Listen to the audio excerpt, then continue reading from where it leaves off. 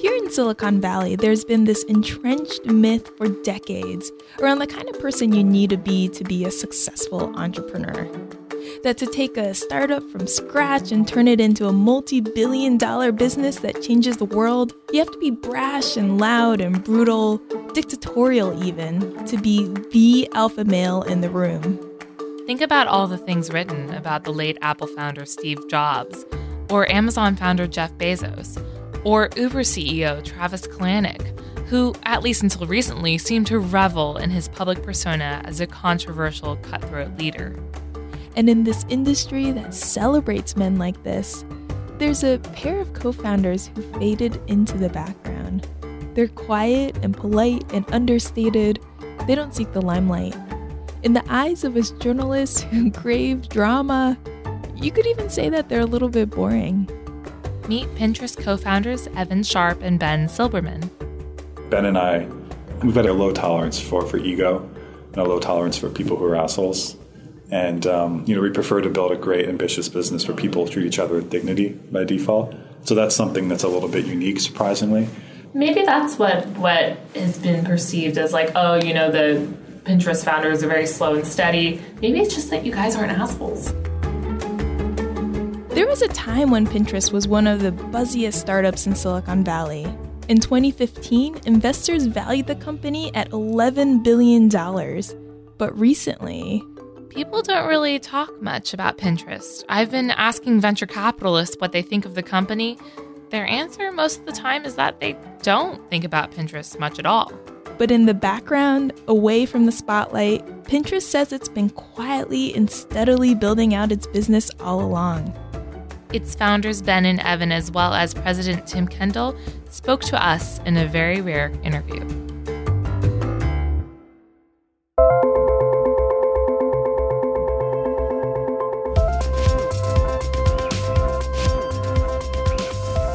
Hi, I'm Aki Ito. And I'm Sarah Fryer. And this week on Decrypted, we'll be taking you inside a company that you might have forgotten about. Despite the company's low profile these days, it's actually still the 10th most valuable startup in the world, according to a list kept by the research company CB Insights. While we were busy analyzing this and that melodrama erupting at our favorite startups, Pinterest has been at work, preparing for its second act. Can Pinterest capture our attention again? Or like so many other startups in this business that burst onto the scene only to be overshadowed by the next new thing? Will they just fade out of view?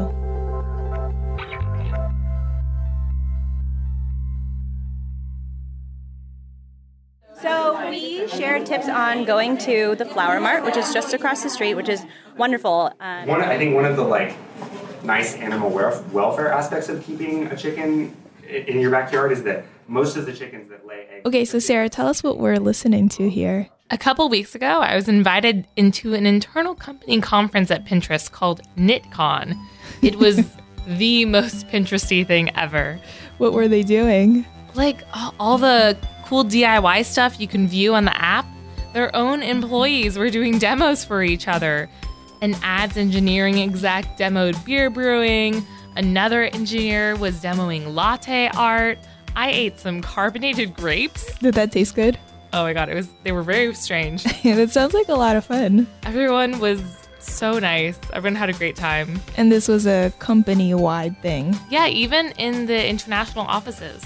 Sounds like kind of a silly thing for an entire company to commit to, but I guess if they invited you to attend this thing in the first place, they must have cared about it too. Yeah, I mean, it is very important. Business is basically about inspiration. You go there to find images of things you want to do, places you want to see, food you want to make. You collect them, and if you show an interest in certain things, Pinterest will, the algorithm will show you more things like that. Like the employee who was making carbonated grapes, he was actually really all into the crazy things you could do with whipping canisters, like instantly infuse tequila or make nice, fluffy, microwavable cake batter, in addition to the bubbly grape. And Sarah, I can't say I've ever really used Pinterest myself. I don't think I really get it, but you said you use it pretty regularly. Yeah, I basically only use it on the private secret setting to plan a wedding. And it's really the only place you can easily compare image inspiration of things like dresses, bouquets, color combinations, at least for now. Today, Pinterest has 175 million monthly active users. That's decent, but not tons. Snapchat, which is a much younger company, has about that many daily active users. Twitter has over 300 million monthly, Instagram 600 million, Facebook almost 2 billion. Yeah, at 7 years old, it's not growing quite as fast as some of the others, and the company is relying on word of mouth to win more users. The way execs tell it, Pinterest's biggest problem is that people like you can't think of a reason you'd want to use it. Because they think, why do I need another social network? But here's Pinterest co-founder Evan. I would say emphatically Pinterest is not a social network. And I say that because you don't come to Pinterest to share. Pinterest is not about expressing yourself to others. It's not about sharing with friends. Pinterest is much more like a search engine than it is a social network. People who come to Pinterest thinking it's like Facebook or Instagram, they don't have a great experience because they upload a photo and then they're expecting to get feedback, but that's not what Pinterest is for. And so that misconception can also make it more difficult for some people to understand what Pinterest is and how it can be useful for them. And in this environment where people don't quite get Pinterest, here's the biggest threat to the company. That an app that you already use will start offering you the same features as Pinterest, so you'll never end up having to use it at all. Here's CEO and co-founder Ben. As a smaller company relative to kind of the tech giants like Google, Facebook, Amazon, Apple, it's not negotiable that we have to move really, really quickly. Otherwise, what happens? Well, otherwise, you get eliminated, right? That's just the story of technology. Are companies just eliminating other companies? Right? There's one search engine. There's one dominant social network. There's one dominant e-commerce player. And so, if you're going to carve out a space, you have to move really quickly to own that space. How confident are you that you own it? I think we're off to a good start, but we have a lot of work to do. Seems like every day there's another Pinterest-like thing that gets built into Instagram or Google or Amazon. For Pinterest, this threat of these larger companies taking over their features is very real. Just last week, Google announced that you'll be able to shop via image search, for example. Instagram this week announced that you can start to collect inspirational photos. But given how competitive this space is, it doesn't seem like Ben and Evan have been really aggressive in the field. Well, in 2014, they appeared on the cover of Forbes with the caption, "Move over, Zuck. Pinterest has a revenue model that puts Facebook and Twitter to shame." That might have been too optimistic in hindsight. Well, talking with Tim Kendall, the company's president, it's clear that there's still a big gap between Pinterest and the tech companies that it's sometimes compared with. Is revenue growth accelerating? It's growing very fast. Is it growing faster than it did last year? It's hard from. It depends on what you measure, how you measure it. I don't want to say something that's factually inaccurate. We're really pleased with the trajectory, and my standards for a trajectory are very high because I've seen big trajectories up close, and it's a really good trajectory.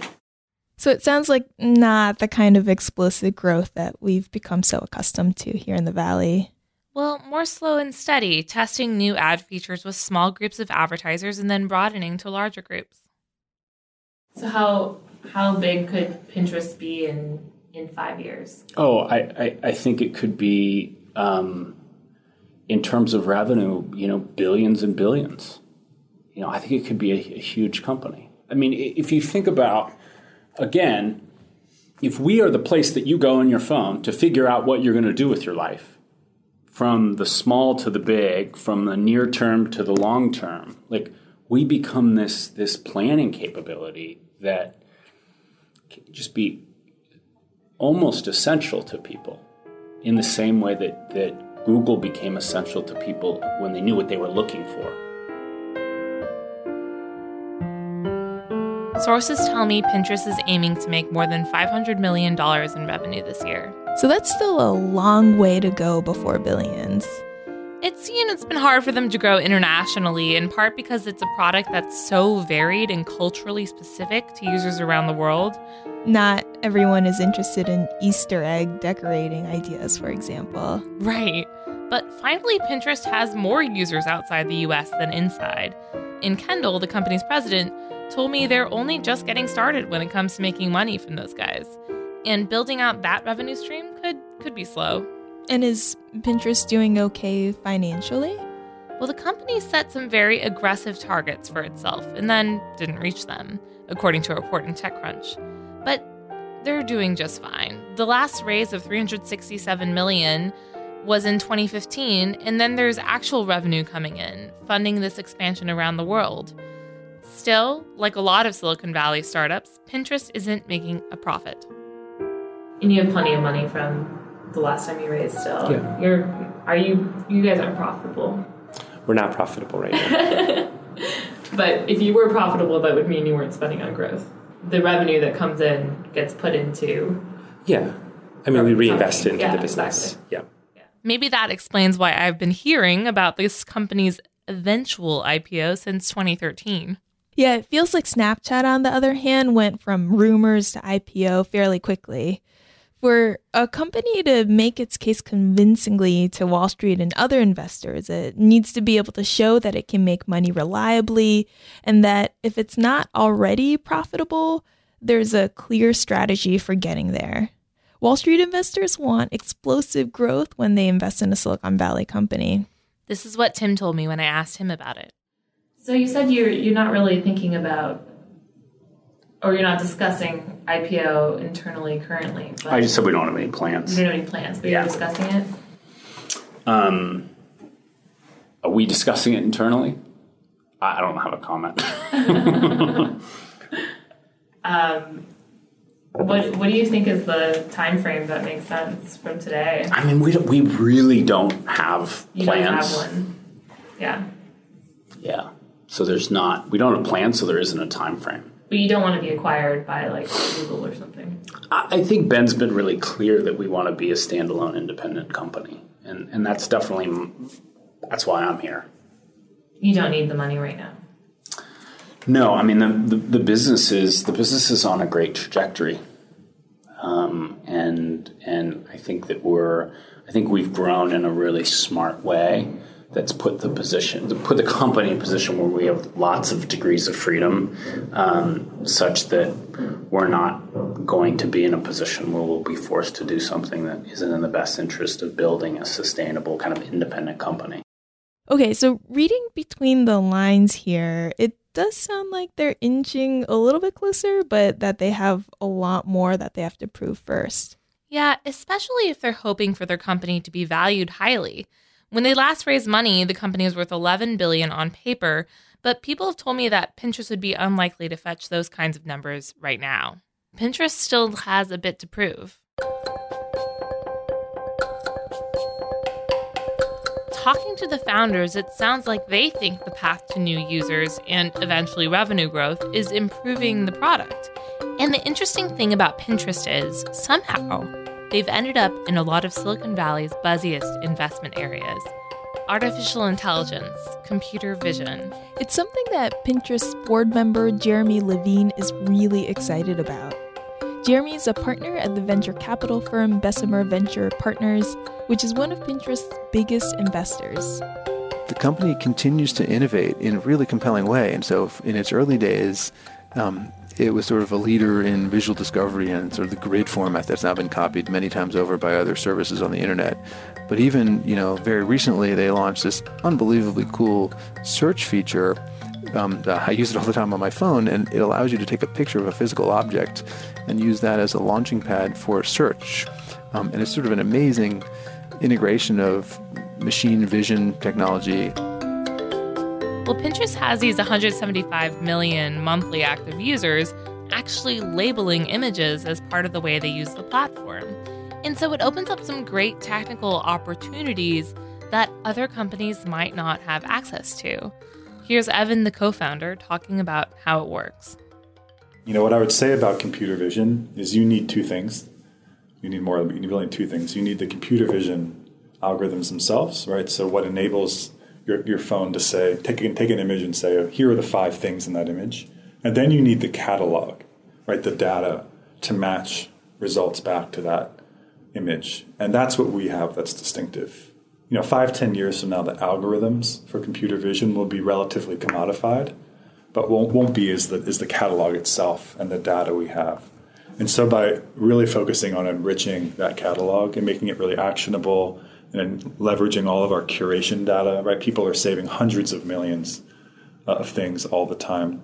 Actually, here's a way of saying it, right? You could say that we have a computer vision team of 4 or 5 people, if you look at the engineers, or you could say that we have a computer vision team of 175 million plus people, because all the people on Pinterest are out there saving things to boards. There's definitely a chicken and egg with the catalog. We call it the catalog and the user base. But the good thing is that a lot of Pinterest is people saving ideas from around the web to their boards, to their collections.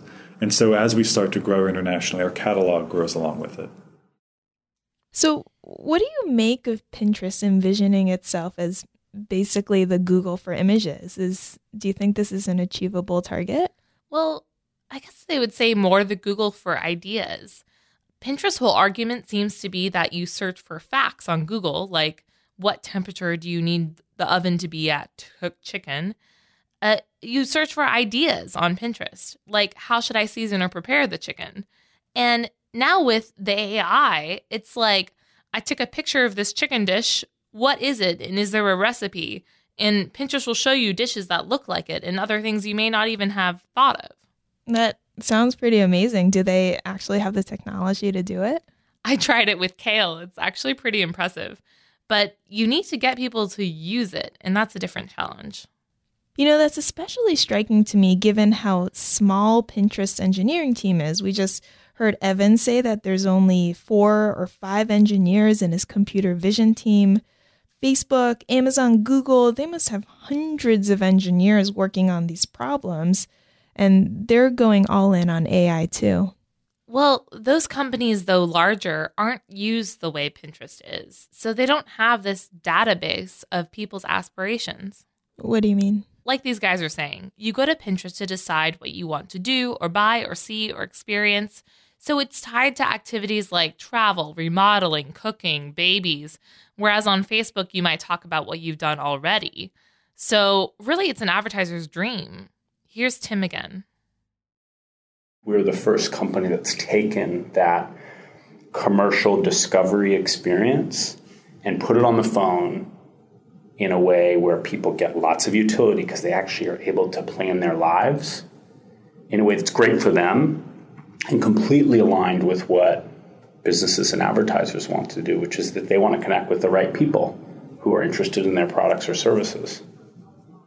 So, I joined because I think it's the most interesting business to be built since Google built AdWords 16 years ago. So this brings us to the secret sauce that Pinterest is hoping will turn the dynamics of the digital advertising market in their favor. Yeah, until now, tech companies have scrambled to take the credit for something the industry calls attribution. And that basically means that if you end up buying a handbag on Amazon, Facebook wants to be able to say that you made the purchase because of an ad that they showed you. But Pinterest says they're playing for a whole new part of the online advertising market. They want brands to know that without Pinterest, you wouldn't even know their brand exists. You wouldn't even know you had an opinion on it. So I think what we've proven to advertisers is that people see an idea that could be their product as an advertisement, and that first impression, right, of seeing that handbag that you've never seen in your life, and that experience of going from, I don't know what I want to, wow, I want that handbag that it never occurred to me that I wanted. That moment, we have begun to prove to advertisers that that's probably the most valuable and important moment in generating demand. Okay, so Pinterest has these big challenges, and IPO isn't really imminent, and on top of all that, it's not this buzzy company that it once was. So I'm wondering, is it getting harder for Pinterest to hire good engineers? It's actually super competitive to be hired there. And that might go back to the being nice thing. When I asked Evan about it, he said anyone with a sort of brash personality gets, quote, organ rejected from the organization. I mean, I would say we're not very extroverted, right? We're not out there talking all the time. And I think we don't want to be famous or anything like that. And so just a different kind of leader. How does that benefit you and how does that hurt you? I'm probably not the best person to ask, I mean, there's definitely a superpower if you make yourself into a name. It's easier to get covered. It's easier to... People have an attraction to celebrity. I think sometimes we have stories we want to tell. But other than that, it's just not something that's top of mind. It's not that it's bad or good. And the fact that Pinterest has kept this low profile in the press hasn't bothered Jeremy, the board member and investor we heard from earlier.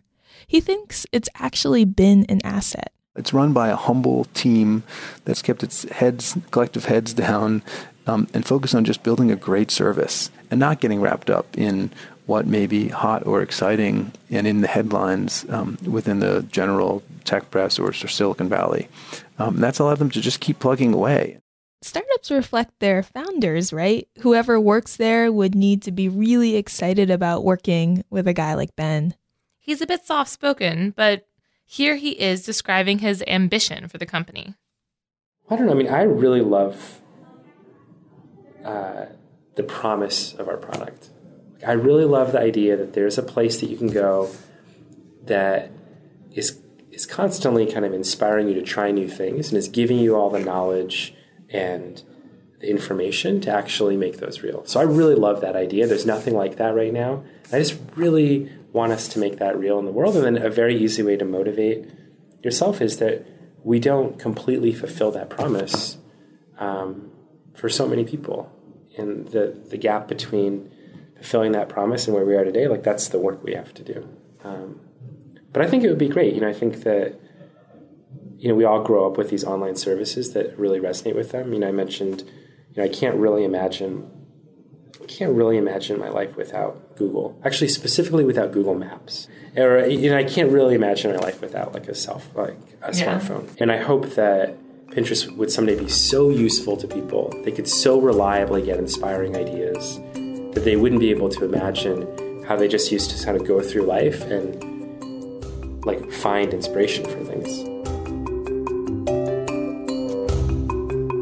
Normally hearing an executive say something like that, a goal to conquer the world with an idea, it can get pretty annoying because we've heard it so many times before. When Ben says this, it sounds interesting because really he so rarely talks to the public. And another perk of being a quiet company, I also cover Twitter. The public isn't as laser focused on critiquing what you're doing all the time. You can work in peace. At Twitter, every time they change a design, there's a user revolt. So those are benefits like employees getting along and they can work in peace. And we've heard the drawbacks, that growth can be slower than expected, that people can start to doubt the promise of Pinterest. Or even worse, that they can stop caring. But Ben and Evan, it sounds like they at least feel like they're moving pretty fast and they're excited about the future and they're making some really big bets. In the meantime, the rest of Silicon Valley is going to continue to be impatient.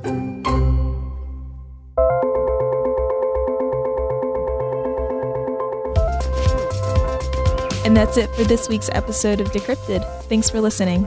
Do you use Pinterest? Do you think it has a future? Or do you see Instagram or Google winning this battle?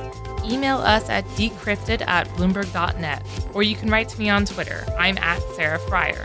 And I'm @AkiIto7. You can subscribe to Decrypted on iTunes or wherever you get your podcasts. And leave us a rating and review. This helps us make our show better, and it also gets our podcast in front of more listeners. And one last thing before we let you go today. Starting now, you can use Bloomberg's iOS app or our new Google Chrome extension to scan any news story on any website and instantly show you relevant news and market data related to the companies and the people you're reading about. It's a pretty cool feature.